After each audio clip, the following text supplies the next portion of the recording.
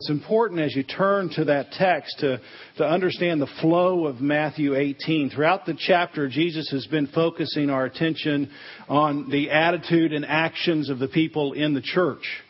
And so in verses 1 through 6, he gives a different definition of greatness. He says there's a certain definition of greatness outside of the church in the world, and inside the church there's a different definition of greatness. In verses 7 and 8, he warns us to not let our actions be a temptation to draw other people away. In 10 through 14, he tells us that each individual in the church is valuable. And that the people in the church, and specifically the leaders, are going to have to take risks to go out and to get those people who might wander away. And then last week we looked at verses 15 through 20. He says, your brother or your sister, the people that are in the aisle with you, we're not talking about people outside, we're talking about people inside, they will sin against you.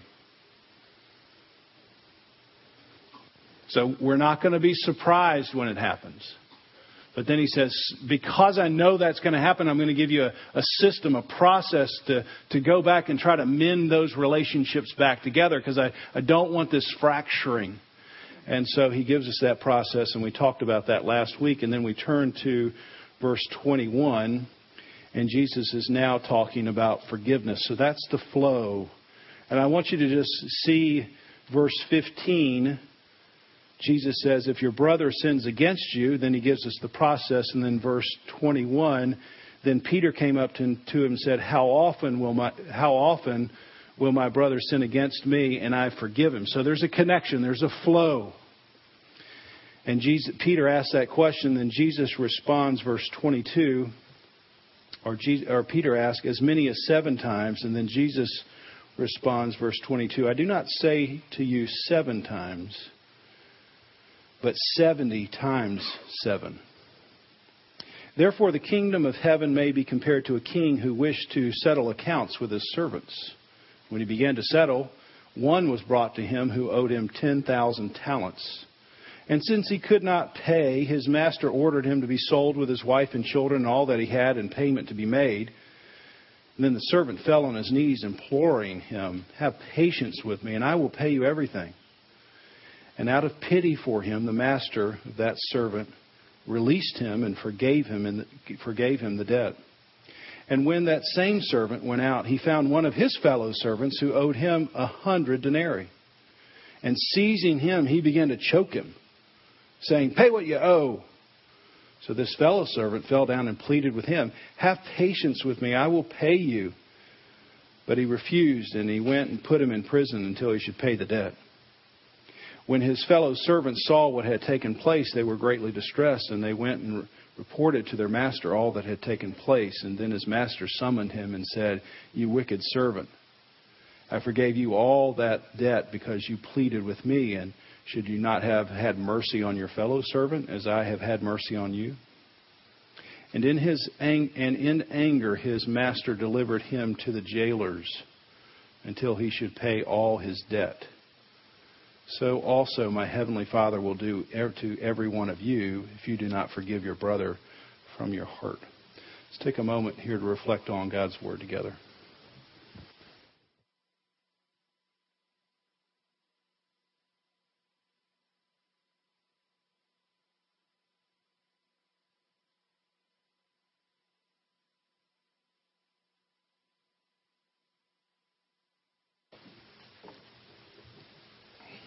I was reading something else this week. It wasn't really in relationship to this passage. And I came across this quote. Christianity is not difficult to live, it's impossible. Christianity is not difficult to live, it's impossible. Fortunately, real Christianity is Christ living in you. It's not what you try to do, but what He does in you. And so when I come to Matthew chapter 18 and I read through this text, I think this is one of those impossible ones. This is 70 times 7. I prefer choking over forgiveness. And so, sorry if you're a visitor here. That's probably not a good. But it is difficult to do. And Peter understands the difficulty, and he comes to Jesus, and he's sensing, yes, okay, a brother might sin against me, and you've given me this process to go through. But how many times do I have to go through the process? How many times do I have to go back to the one-on-one, and that doesn't work, and then the one-on 2 or 3, and then bring it to the church? Okay, but I mean, how many times? Is there a limit? And sort of the tradition of the time was that, yes, there is a limit. It's 3 times. The Jewish rabbis would have taught you that for 3 times you should forgive, but the 4th time you don't have to forgive. And so when Peter comes to Jesus and he says, hey, should I do it 7 times?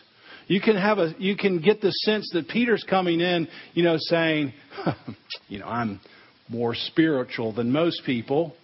And I know it's 3 times, but Jesus, I'm asking you, would it be okay if I extended that out, if I went to 7 times? And as so often happens in conversations with Jesus, Jesus completely stuns Peter with his response. You're coming to Jesus, you're asking this question, and you are anticipating his already reaction. Peter, way to go. Awesome, man. 7 times. You're a hero. And Jesus says, I don't say 7 times. And Peter must have been, yeah, I know you're going to say 3, but I'm at the top of the class.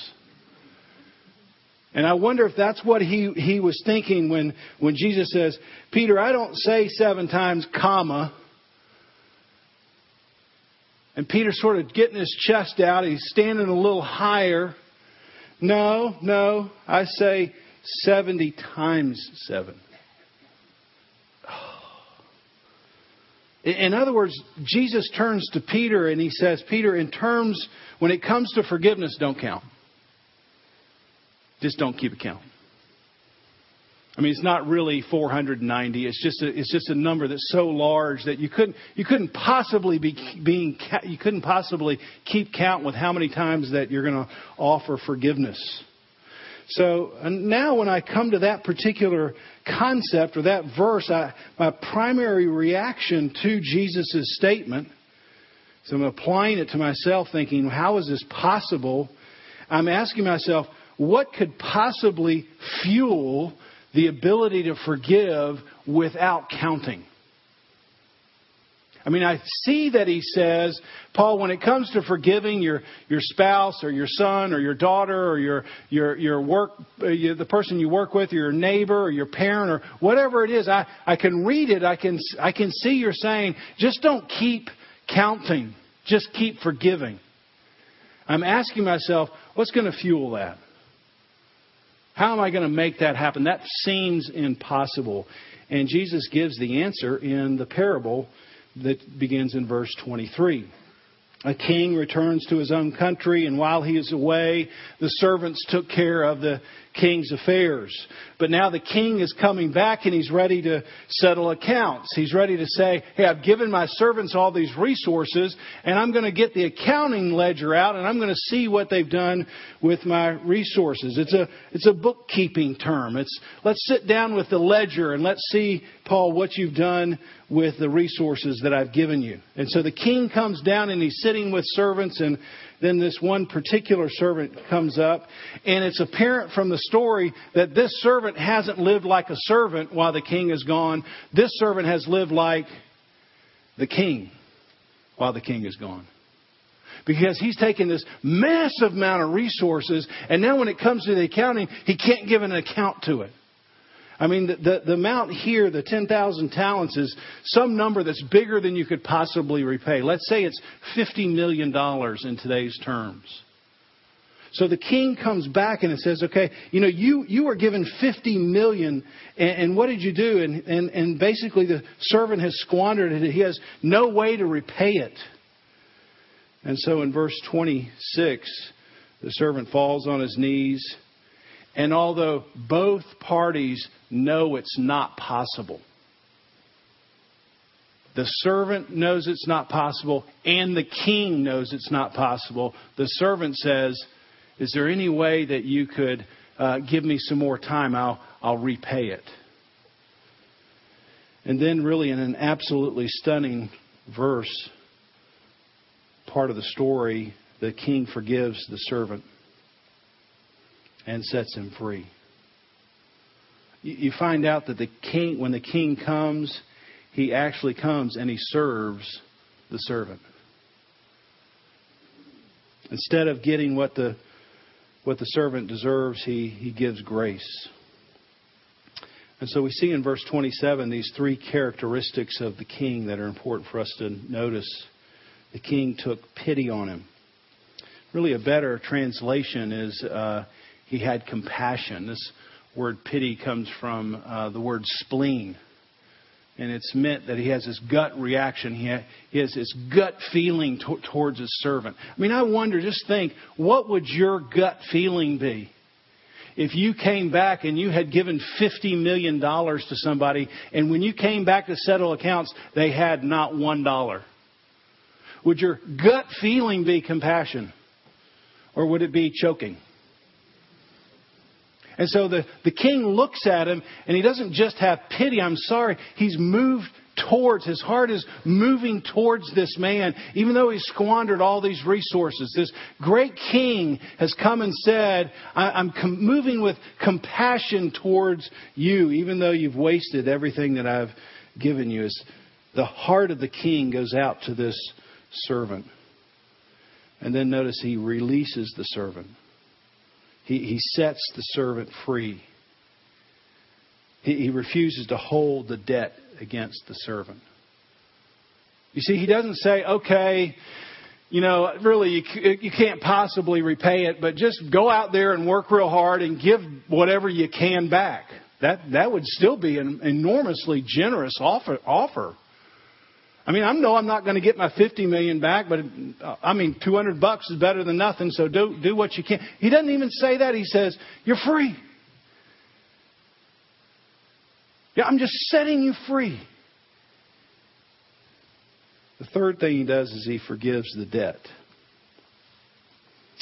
Now, it's important to understand this when he says this. Does this mean the king forgets about the debt?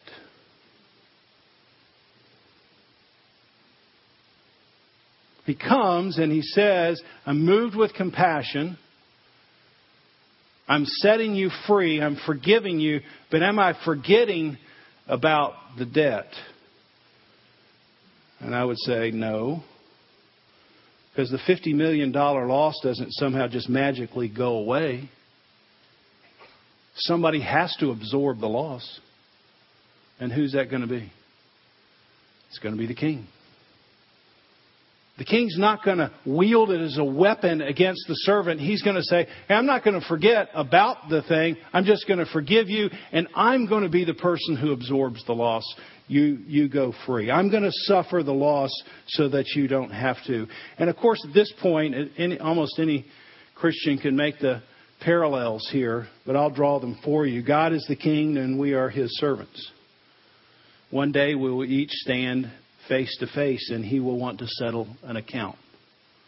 He's given you some amount of resources. You may think it's $10 or you may think it's $10 million in terms of money or talent, but you will stand and he says, I gave all that to you. I'd like to settle up. What'd you do with it?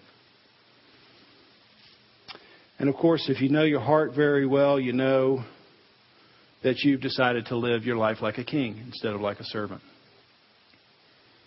And you've squandered what you have. You can't give a good account for the talent, the time, the money that you've given. You've terribly mismanaged the king's resources, and now you have a debt to God that you can't possibly repay. It's too large. And so when we come to pray and say, Lord, I'm begging you, we see the heart of the king. And this is the gospel. This is the best news anybody could ever hear. It makes all the difference. The real king comes. And what we learn about when the real king comes, and his name is Jesus, what we learn is that he too came to serve and not to be served. Jesus came, the Creator, we read about in Colossians, the visible image of the invisible God. He comes, and when the real king comes, who owns everything, who could say, let's settle accounts, he really comes to serve. And so he's just like this king in the story. He's full of compassion. He knows that we've wasted our resources. He knows that we've been living like a king, yet his initial emotional energy is compassionate towards me. Not judgment, not distance, not anger, but he's moved from his gut to say, I still love this servant. I love Paul. I want to move towards him. And I don't want to give Paul what he deserves. I want to give grace. I'm looking for ways to give grace. I'm moving in that direction. And so we understand that he is full of compassion and that he releases us. Like a prisoner, we've been set free. Romans 8. Therefore, there is now no condemnation for those who are in Christ Jesus. Because the law of the Spirit of life has set me free. Jesus didn't come and say, Paul, you've blown so much. But now that, I've sort of got a hold of your life, here's what I'd like you to do. I'd like you to labor the rest of your life and try to just give a little portion back. That's not what he says. That's not really grace. That would still be a massively good deal. I would still volunteer for that. But he doesn't even say that. He says, Paul, you're free. You've been completely set free from all of your waste, from all of your living like a king, both from what you've done in the past, what you might be doing now, and what you're doing in the future. All of that debt I've collected and I've paid for it, and it's absolutely, positively free, and you're released. That's the gospel. And he looks at me and he forgives me. Now, when God looks at me or looks at you and forgives our sin, does he forget about it? Does he kind of like the grandfather figure, it's okay. Let's just forget about it. I mean, is that sort of the picture you have? Answer, no. He doesn't forget about it. He has to absorb the loss. Somebody has to pay for this damage that's been done. And because of his compassion, he doesn't want me to pay. He knows that I can't possibly pay. So he comes in and he's going to pay for it himself. And he's going to pay for it on the cross. And it's why on the cross, Jesus says in one of his last breaths, it is finished. It's also an accounting term in Greek, meaning it's completely paid for. In other words, I've stamped the piece of paper with all of your sins and all of its payment, Paul, and I've said, it's finished. I paid for it in full. You're completely forgiven. You're free. And now I can stand before God because Christ has taken my place and he has settled my account. Amen. So understanding that, really diving into that again and again, remembering the cross, remembering Jesus is the fuel that helps you, that helps me to do what Jesus is asking Peter and the rest of us to do. How is it that I can keep forgiving without counting? Answer, the cross. That's the fuel. That's the fuel. I'm hoping that when I come back each Sunday and even every day, and I come back and I make a confession and I say, Lord, I've just done that again. Aren't you hoping he's going to forgive you one more time? Aren't you hoping he's not counting? You got to 4. I've gotten to 490 on some areas. I bet you have too.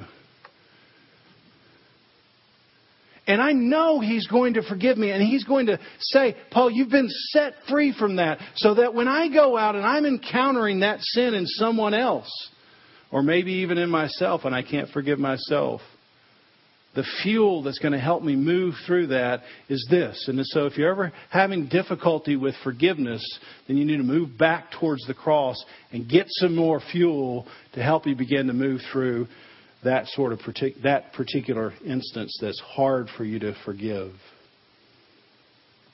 So I can forgive without counting because of Jesus. Now you transition into the second half of the parable, which is disturbing, but comical in some ways. The servant who's been forgiven this huge debt he couldn't possibly repay goes out and finds a guy who owes him $100. And just notice his first reaction is choking. I mean, I'm going to start the discussion with my hands around your throat. And I'm wondering how many of you might prefer that same idea. Hey, I've got a problem here. Let me put my hands around your throat and discuss it.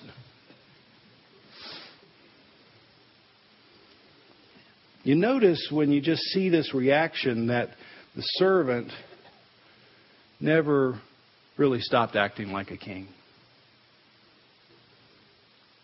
I mean, if he really would have understood what had just happened to him, then he couldn't have possibly gone out and did what he did.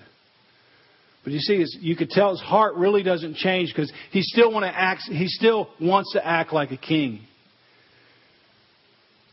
And so my question is, when we look at this man, how can we be people who really extend forgiveness instead of extend our hands to choking people?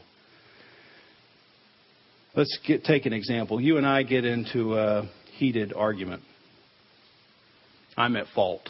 Let's just make the blame on me. That makes the discussion a little easier.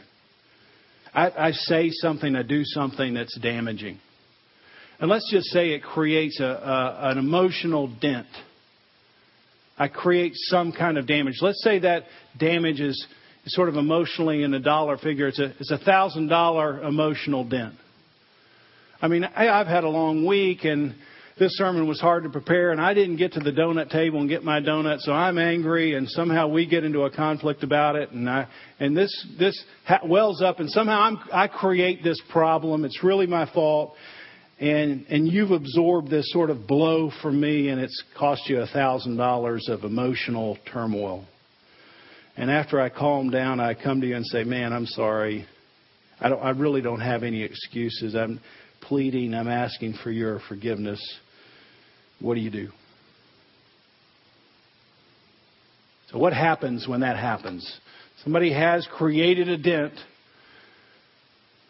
Then they come back and they say, "Can you forgive me?" What do you start doing? We give you some ideas just really from the text. First, you extend forgiveness. You say, "Paul, I forgive you." Now, at the end of that conversation, let's say it happens in the parking lot, and I'm still going to go away feeling bad, but you're saying, "Paul, I forgive you."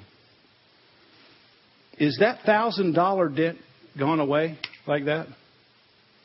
I mean, do you walk away going, "Yeah, I'm fine"? Answer, no. See, when you said you're going to forgive me, you're saying you're going to absorb the cost of the dent. You're going to be the person who carries that until it gets worked out in some way. You're not going to hold it against me. You're not going to wield it against me like some kind of weapon. You're holding this $1,000 dent and you're saying, "I'm going to pay it down." And so one of the ways you begin to pay it down is you just really come to the Lord and you say, "God, you say, 'Come to me all who are weary and heavy laden, heavy burdened, and you'll give me rest.'" I don't want to carry this dent that Paul Phillips gave me. I would prefer choking him right now. You have to really come to the Lord that way. You have to say, "This is what I'm holding on to, and I'm trying to let go of it. I'm trying to give it away. Would you please change me? Would you please take this? Would you say, 'Paul, I've got a hold of this. Can you give it away?'" That's how you begin to pay that down. You begin to give it to God in prayer. And then you reflect back on the gospel and you remember saying, "Lord, I know I've given you millions of $1,000 dents. And yet you keep coming back to me with compassion. So as you move towards me, the next time I see Paul, I'm going to move towards him." That's going to be the fuel for my forgiveness. Now, some dents take much longer to pay down than others, and you know this. C.S. Lewis puts it so well, and he says this: "There's no use in talking as if forgiveness were easy. We all know the old joke, you've given up smoking once, I've given it up 1,000 times. In the same way, I could say of a certain man, have I forgiven him for what he did that day? Well, I've forgiven him more times than I can count. You hear what he's saying? You might say it once, but you're going to have to keep doing it again and again and again and maybe 1,000 times. Sometimes you might say it and it's a one-time, it's a $1 dent. But if it's a $1,000 dent, you're going to have to keep forgiving. You're going to have to keep extending that forgiveness. So we offer forgiveness. Number 2, we move as much as we can with compassion towards the other person. And let me say, because some of us have invariably been in this situation, when you are in an abusive situation in some way, then it doesn't mean you move back towards that person that would endanger you. But I still think emotionally you do what Thomas Watson says in order to begin to extend forgiveness and to actually move that bitterness and anger out of your own soul. It's on the front of your bulletin. You strive against all thoughts of revenge. What a tough one. Why? Because the Lord says, revenge, that's mine. Yeah, but I would like to do it right now, Lord. I mean, maybe nobody's like me. But I would like the revenge to come right now, and I would also like to come in this particular way. And he says, no, that's mine. So I'm going to strive against all thoughts of revenge. I'm going to wish them well. I'm going to grieve, not celebrate at their calamities. Very difficult. And you're going to pray for them, and you're going to show yourself ready on all occasions to relieve them where possible. You're going to forgive. You're going to move towards compassion. And finally, you're going to release them. You're going to let the matter die. You're not going to keep bringing it up. You're not going to use it as a verbal weapon. When you get angry or you get tired, you're not going to say, well, I got this closet of unforgiveness that, boy, you just hurt me. Whoosh, here's that $1,000 dent 2 years ago. Now, all of us have a tendency to do that, but let me just speak to spouses. If you're saying you're forgiving, then you're not necessarily going to forget, but you're not bringing it up as a weapon anymore. Or else you're not forgiving the person.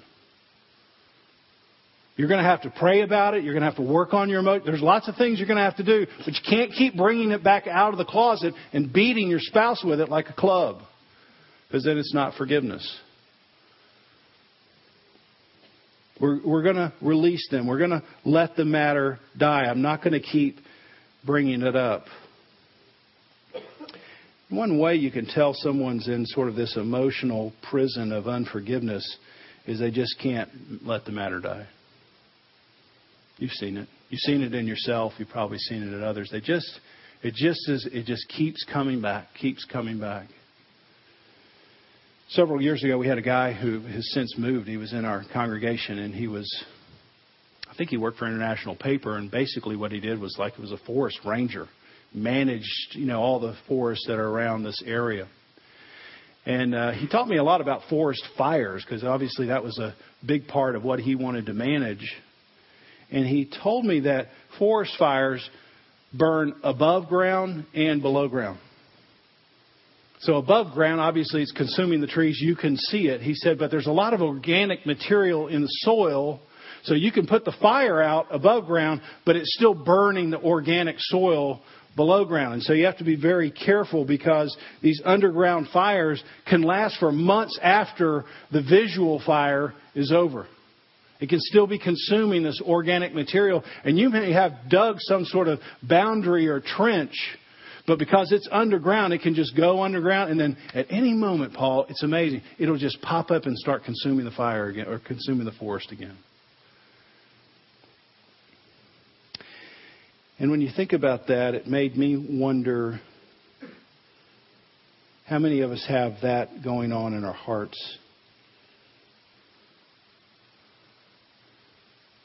The visual flame is down. But in our minds, in our souls, there's enough organic material that we're just keeping the flame alive. And at just the right moment, that little coal of anger, that little coal of bitterness, that little coal of revenge, it can set your whole marriage on fire. Set a whole church on fire, a whole city on fire. Because you never really got it all the way out. And he said, you can't do this, but the best thing to do would just to be flood the field. A nice soaking rain that gets all the way down in the soil. And so that's one of the ways you overcome forgiveness is you have the soaking rain of God's Word. I have been forgiven much. So I can extend much forgiveness. And that has to really soak down into the soil of your mind. Now let me finish just with a few concluding comments. Does forgiveness mean forgetting? Forgive and forget. Answer, no. It could. It should in some cases. But you all, especially if you're old enough, you have a wound that you're not going to forget. Doesn't mean you haven't forgiven. But it doesn't mean that you haven't forgiven if you haven't forgotten it. It just means you have to keep paying it down. You have to keep holding on to it or giving it to the Lord without using it as a weapon. Does forgiveness mean there are no consequences? Answer, no. We know this for many ways, but David committed adultery. Remember, Nathan comes to David, the prophet, to expose David. And David confesses, and this is a great response. Nathan says, the Lord has taken away your sin. You're not going to die. You should, but you're not. Why? Because the Lord has taken it away. But because by doing this, the son born to you will die. You despise the word of the Lord, and by doing what is evil, therefore the sword will never depart from your house. There will be many times you extend forgiveness, and at the same time you extend consequences. Depends on what the sin may be. Number 3, what are we supposed to think of these last 2 verses? And in his anger, the master, the king, delivered the servant over to the jailers until he should pay for all his debt.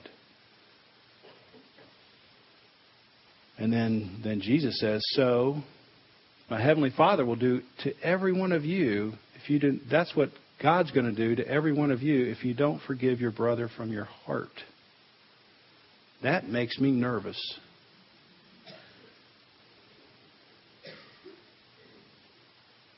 And so, 2 ways that I think about this, and there's maybe more, maybe even better than these 2, but one, if you can't find it in your heart to forgive, then it's possible you never understood the cross.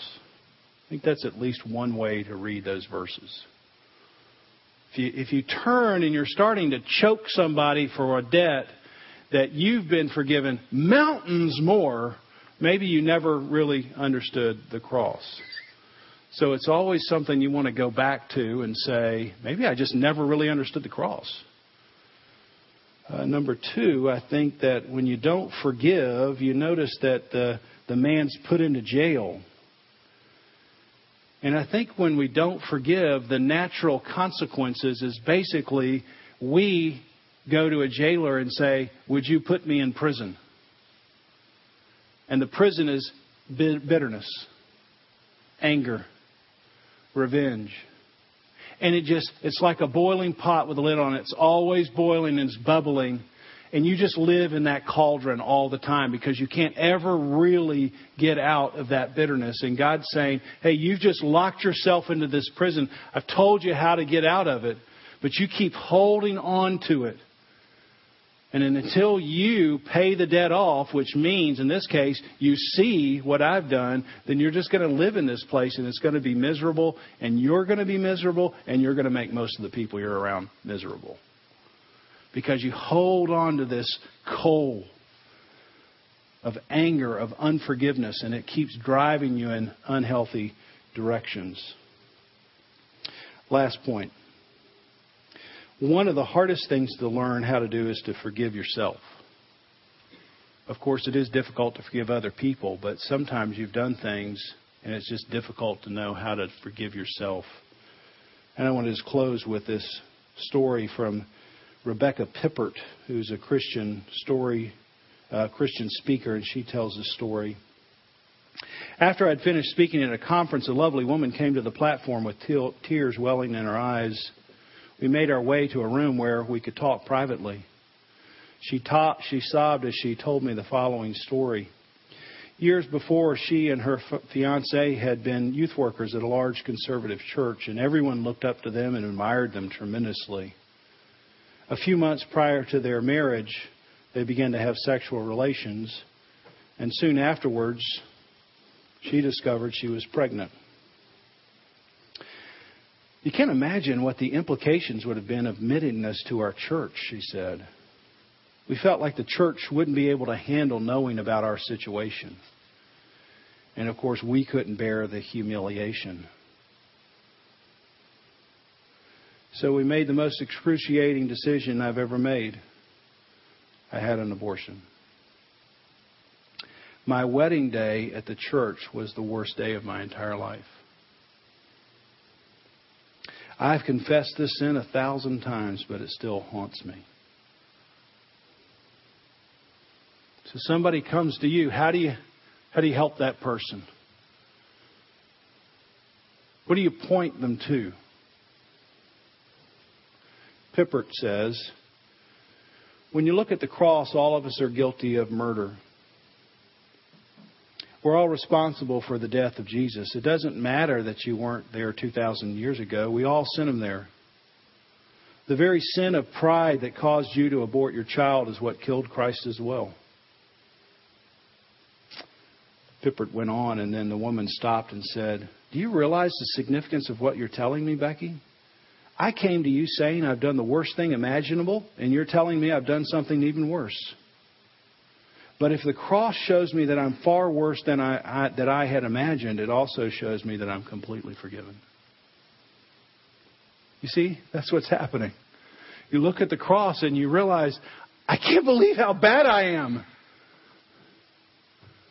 I can't believe how completely forgiven I am. And that's the fuel. That when your brother sins against you, you use that to move back towards forgiveness, towards one another.